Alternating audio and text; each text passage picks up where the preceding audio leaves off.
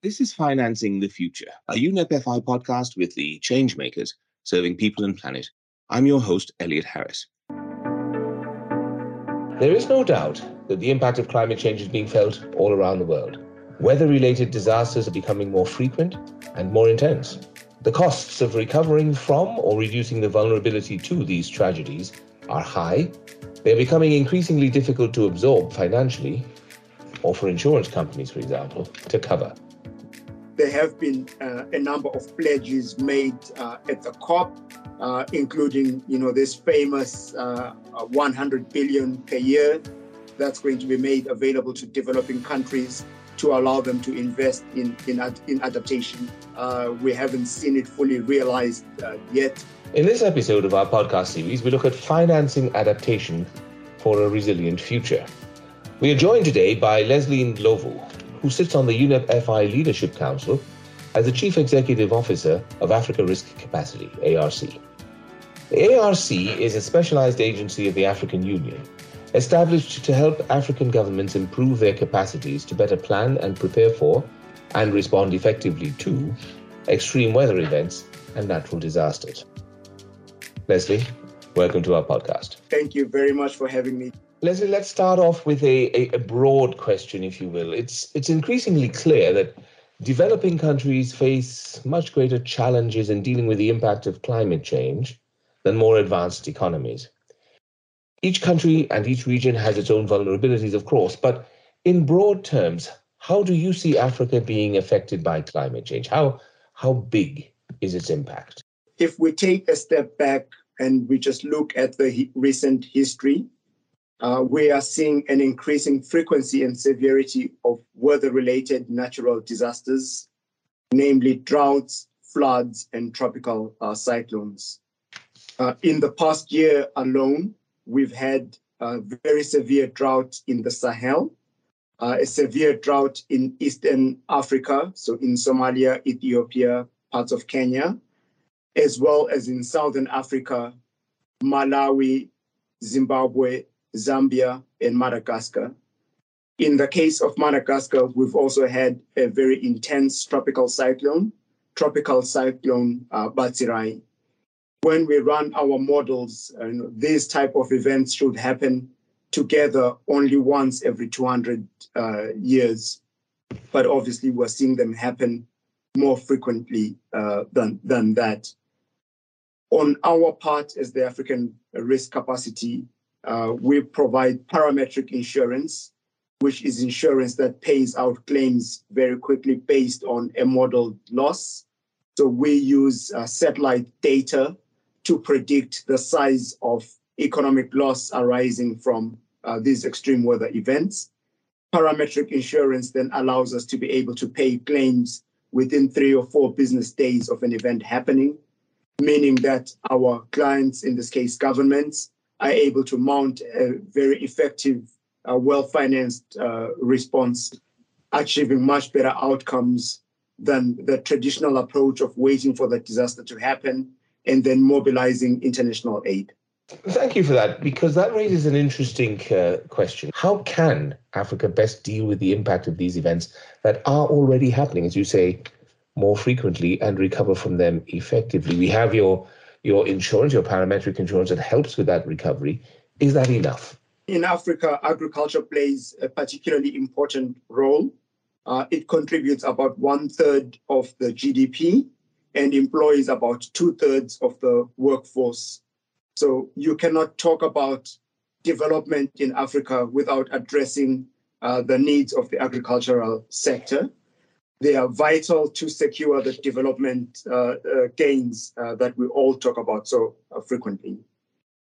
In my view, I think we need an integrated approach to solving the problem.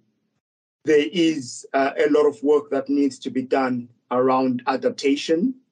And for me, adaptation would include measures such as this move from rain-fed agriculture to irrigation based agriculture.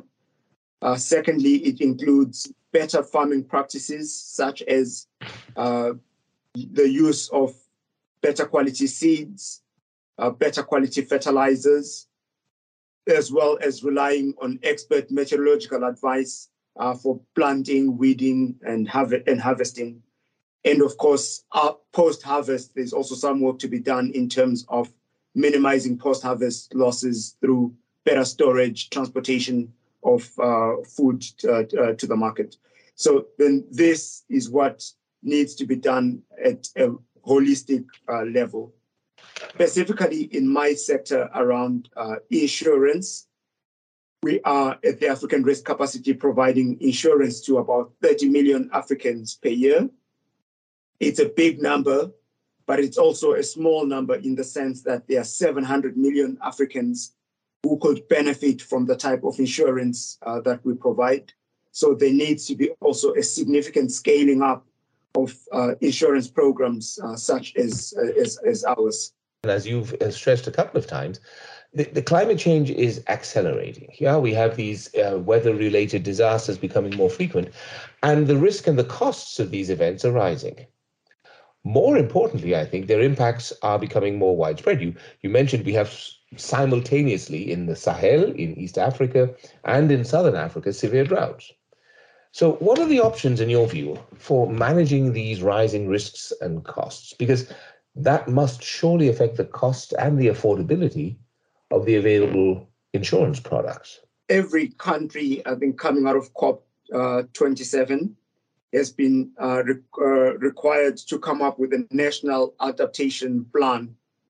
And this national adaptation plan, I think, is a holistic view across all the sectors in the country to determine how much is needed to finance climate change and what activities are required to finance adaptation.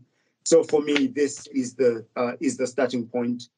As you will have already noted, I have stressed several times the need to have a holistic, integrated plan, because climate change is something that affects all the sectors of the economy and has to be dealt with and can only be dealt with in a holistic way. So in the insurance business, we look at risk across three lenses. The first one is around the hazard. So the hazard would be a drought, a flood, or a tropical cyclone in our case. We look at exposure. Exposure really deals about the likelihood of a country being affected by a hazard. So this is the likelihood of a country being hit by a tropical cyclone, being affected by a drought, or being affected by a flood. Generally speaking, there isn't much that a country can do about the exposure, because it's usually a function of longitude and latitude, right? And that's impossible to change. But where a country can really make a difference is around the vulnerability. So on the drought, as I've already indicated, it's around improving agricultural practices, irrigation, drought-resistant seeds, use of fertilizers, etc. On flood, it would be around the building of flood walls to protect cities and communities against storm surge. It's improving drainage to mitigate against flash floods. And on tropical cyclones, it's also around investing in early warning systems so that people can be moved to safety even before the cyclone hits. So all of these activities then reduce the amount of insurance that a country would have to take out, right? Because an insurance is now then applied to just the residual risk. It also lowers the premiums of a country in the long run. In fact, that raises an interesting conundrum, however, Lesley, because I can imagine that in many of the insurance models, one would expect that you could pool the risk by having clients in different regions, for example, different countries, knowing that if one area, one region, one set of clients is directly affected by some catastrophe, the chances of the other areas being simultaneously affected are probably not quite so high. But is that still the truth? We have climate change that's happening everywhere, And as you mentioned, I mean, we're seeing these climate-related disasters appearing more frequently, but also in a much more widespread manner, so that different regions are being affected simultaneously by similar events. Does that not does that call into question to some extent the underlying approach, which is to diversify the risk and to pool the risk? If everyone is facing essentially the same risk, doesn't that cause the model to be a little bit more worrisome? One of the fundamental tenets of insurance is that the premiums of the many pay for the claims of the few. So as you have rightly pointed out, it relies on having many countries in a pool, so that when a disaster unfortunately happens to some of the countries, you have the pool of premiums to be able to pay for those natural disasters. However, even though we focus solely on the African continent, as implied by our name, the African Risk Capacity, we are part of the global insurance system via reinsurance. So we are not retaining 100% of the risk ourselves, because we are reinsuring some of the risk into the global markets, which then aggregate risks from the Caribbean, from the US, from Europe, from Asia, into a global risk pool. Africa is still a very small part of the global insurance and reinsurance markets, which is why the model still works. We also take into account the increasing frequency and severity of these events through our pricing. So in the way we price our premiums, we rely on 20 years of historical data as well as simulated data. So on the historical data, what this simply means is every year we ingest a new year of data and we drop off the oldest data set. So this means that our models are constantly recalibrating to the risk as it stands now. On the simulated data, which we also used as part of our pricing model, we are also increasing the range of scenarios that we take into account. Scenarios that would have been unthinkable a few years ago are becoming mainstream. And all of this, as you rightly say, points to an increasing pricing for insurance programs. And also on our side, just to put everything on the table, we are working with bilateral donors to subsidize some of the insurance programs for the poorest of the African countries, because we believe that insurance programs are more effective and much faster at delivering money, so via the payment of claims, than traditional humanitarian assistance. So even for the donors, it's easier for them to pay or subsidize for a portion of the premiums than have released emergency funding for an urgent humanitarian appeal post a natural disaster. Yes, thank you. But that raises a very important point, and one of the questions that I had here, which is that, of course, as the risk of these weather-related events increases and they're becoming more frequent, of course, that risk is becoming higher, then, of course, the cost of the insurance products does rise, because you have to take the increased risk into account in setting the premium.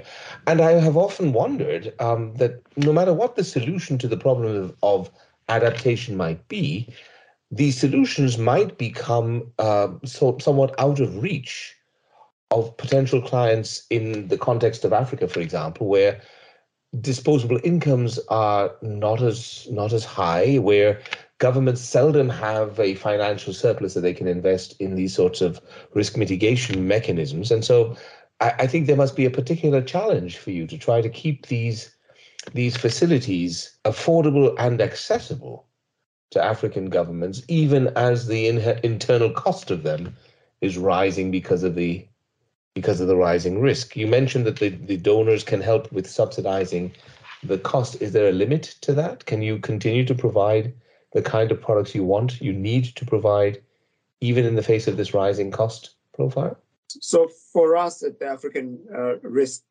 Capacity, we want to bring insurance solutions to the African continent at scale.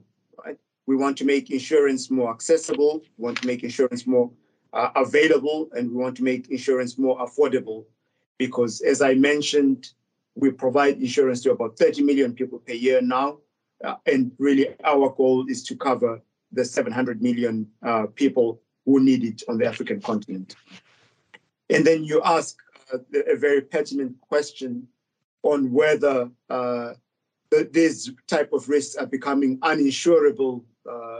And this is quite interesting because it's part of the whole global discussion, and it doesn't just affect Africa alone. In my judgment, the way we keep the risks insurable is also by simultaneously investing in adaptation. So you go back to the three main perils that we're covering. On drought, I think it's quite clear what can be done on drought in terms of irrigation and better agricultural practices. On flooding, it's quite clear what can be done there. And on tropical cyclones, also, it's quite clear what can be done there. However, also embedded in your question is then about how all these are going to be financed, given the fact that African governments are not flush with cash. There have been a number of pledges made at the COP, including, this famous 100 billion per year that's going to be made available to developing countries to allow them to invest in adaptation. Of course, the money so far has been a trickle. We haven't seen it fully realized yet, but getting this 100 billion out to the countries that need it, invested in the projects that would make a difference, is the only way that we can really tackle climate change in a holistic way. It also feeds into the climate justice argument. The developing countries, in particular African countries, have contributed the least in terms of carbon emissions, but they are saddled with the worst effects of climate change, and they don't really have the financial bandwidth, if you may, to be able to cope with some of these natural disasters. I agree, Lesley. I think you're quite right. And you touch on an extremely important point here. As we see the scope of these climate damaging events coming up, becoming more important, it's not enough just to react. One has to try to reduce the vulnerabilities. And you said that explicitly earlier on. And you do that through the types of structural investments that you have described. The one question I have to raise here, though, is you mentioned the 100 billion that had been promised in the context of the COPs and so on, but it would seem to me that there also has to be a private sector response. These investments can't be left only up to the governments because the need for the types of investments that we talk about is just so high. One of the problems that we face in Africa, however, is that, particularly with regard to privately financed investment, the market perception of the risk of a given project is already very elevated, more elevated than it would be for a similar project in an upper middle income country somewhere else in another continent. And that complicates greatly the mobilization of private capital for investment. This is a question I'm sure you don't have the definitive answer to, but we know that we have to mobilize resources from everywhere, from governments, from private sector, from the foreign private sector and from the domestic private sector.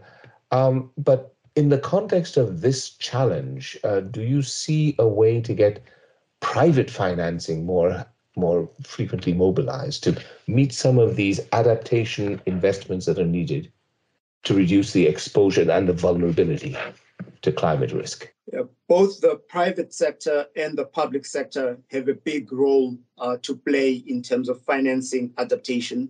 I think, as you rightly point out, the public sector cannot do it by itself. to really scale up, you need access to private sector financing, which is always multiples of what's available from the public sector. However, I believe that the public sector's role can be a catalytic one. So firstly, you can look at guarantee type structures, blended finance as they are often referred to, where the public sector financing through bilateral donors or the development financial institutions, the multilateral development banks, come in to take the riskiest part of the capital structure, thereby allowing the private sector to come in and take up the risk that they're more comfortable with. In the African context, we have seen also the development of solutions to address some of the concerns that investors have. In my conversations with investors, the concerns are around currency risk, because then international investors don't want to invest in the local currency. So they face the risk from the devaluation of the currency or being unable to convert their currency once the investment matures. There are also concerns about political risk. But for all these risks, there are solutions that already exist. You can think of institutions like African Trade Insurance that addresses political risk. There is the African Guarantee Fund, which provides guarantees. There are also other institutions, the development banks, African Development Bank, the World Bank, KfW, etc., that create these guarantee type structures. So if investors are really looking for solutions to address their risk, the solutions already exist. And again, the public sector still plays a big role in terms of the implementation of the solutions, such that we can really unleash the trillions of dollars on the balance sheets of insurance companies globally, pension funds, savings accounts, so that we can also invest in adaptation and accelerate the resilience of our communities to the impact of climate change. Thank you, Lesley. That leads to what I think would be an interesting last thought I'd like to tease out of you, if you allow. We've talked a lot about insurance and the role that insurance can play in helping communities to recover from the shock of a climate-related event. We've talked a lot about mobilizing finance for the types of structural investments that are needed to reduce vulnerability so that the impact itself remains manageable and the risks remain insurable. Do you see this aspect, your work in the insurance sphere, how do you see that in the context of the challenge of mobilizing finance for sustainable development? We talked about a moment ago about how important it is to mobilize the private capital that's available and ways to doing that. Do you see the insurance solutions as being a part of that overall effort to increase the availability of finance for sustainable development, or is it really something that is fundamentally separate? Absolutely necessary, yes, but a separate part of the overall effort. What's your view on that? So I view insurance as being an integral part of the financing landscape because we provide expertise across 3 domains. So the first one is, the expertise that we have is around the management of risk, understanding the risk, quantifying the risk, and developing risk management solutions. So beyond just providing insurance coverage, I believe that we have succeeded in becoming a trusted partner to African governments and African corporates in terms of understanding the risk from climate change. As I mentioned, we are a data-driven insurance company, so we have literally terabytes of data over the past 40 years for Africa, and this allows us and gives us a unique perspective on the true risk coming from climate change. The second aspect where insurance plays a critical role is the traditional function of insurance of risk transfer. So once a country or a corporate understands the risk that they face, they then can decide which risk they want to transfer versus which risk they want to retain. And the risk that they want to transfer can be transferred onto our balance sheet, be pooled and reinsured into the global reinsurance markets.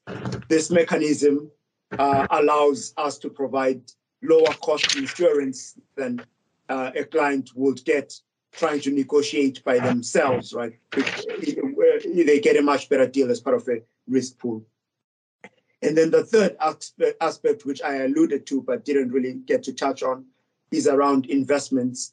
Our business model means that we collect insurance premiums before we pay claims. So we do have a balance sheet that allows us to invest in adaptation, in agriculture, in renewable energy as well to support the energy transition. So if you put all of this together, we are supporting the flow of finance into Africa. We're supporting the flow of finance into adaptation, and therefore we are really a key part of the entire ecosystem. Thank you. Lesley Ndlovu, the CEO of Africa Risk Capacity, thank you very much for joining us for this episode of our podcast series. You stressed from the very beginning that there is a need for a holistic and integrated approach to this. One is not just trying to manage a risk in one limited sector, but is looking at the whole picture. But we're in a situation where the risk itself is changing rapidly. And the typical approach of insurance to look at identifying the hazards, identifying the degree of exposure and the degree of vulnerability, that might allow for some effort to reduce the scope and the impact of the climate disasters by acting on the vulnerability. But that requires a considerable amount of investment, structural investments, and you've spelled out many of the types of investments that have to be undertaken to deal with drought, to deal with flooding, to deal with tropical cyclones. But at the same time, we're all facing the challenge of rising costs of the insurance because the frequency and intensity of these events is increasing rapidly. Did you enjoy the conversation? Well, let me encourage you to please stay in touch with us on our social media handles at UNEP_FI, or you can find the UN Environment Programme's Finance Initiative on LinkedIn. My name is Elliot Harris. Until next time then, goodbye.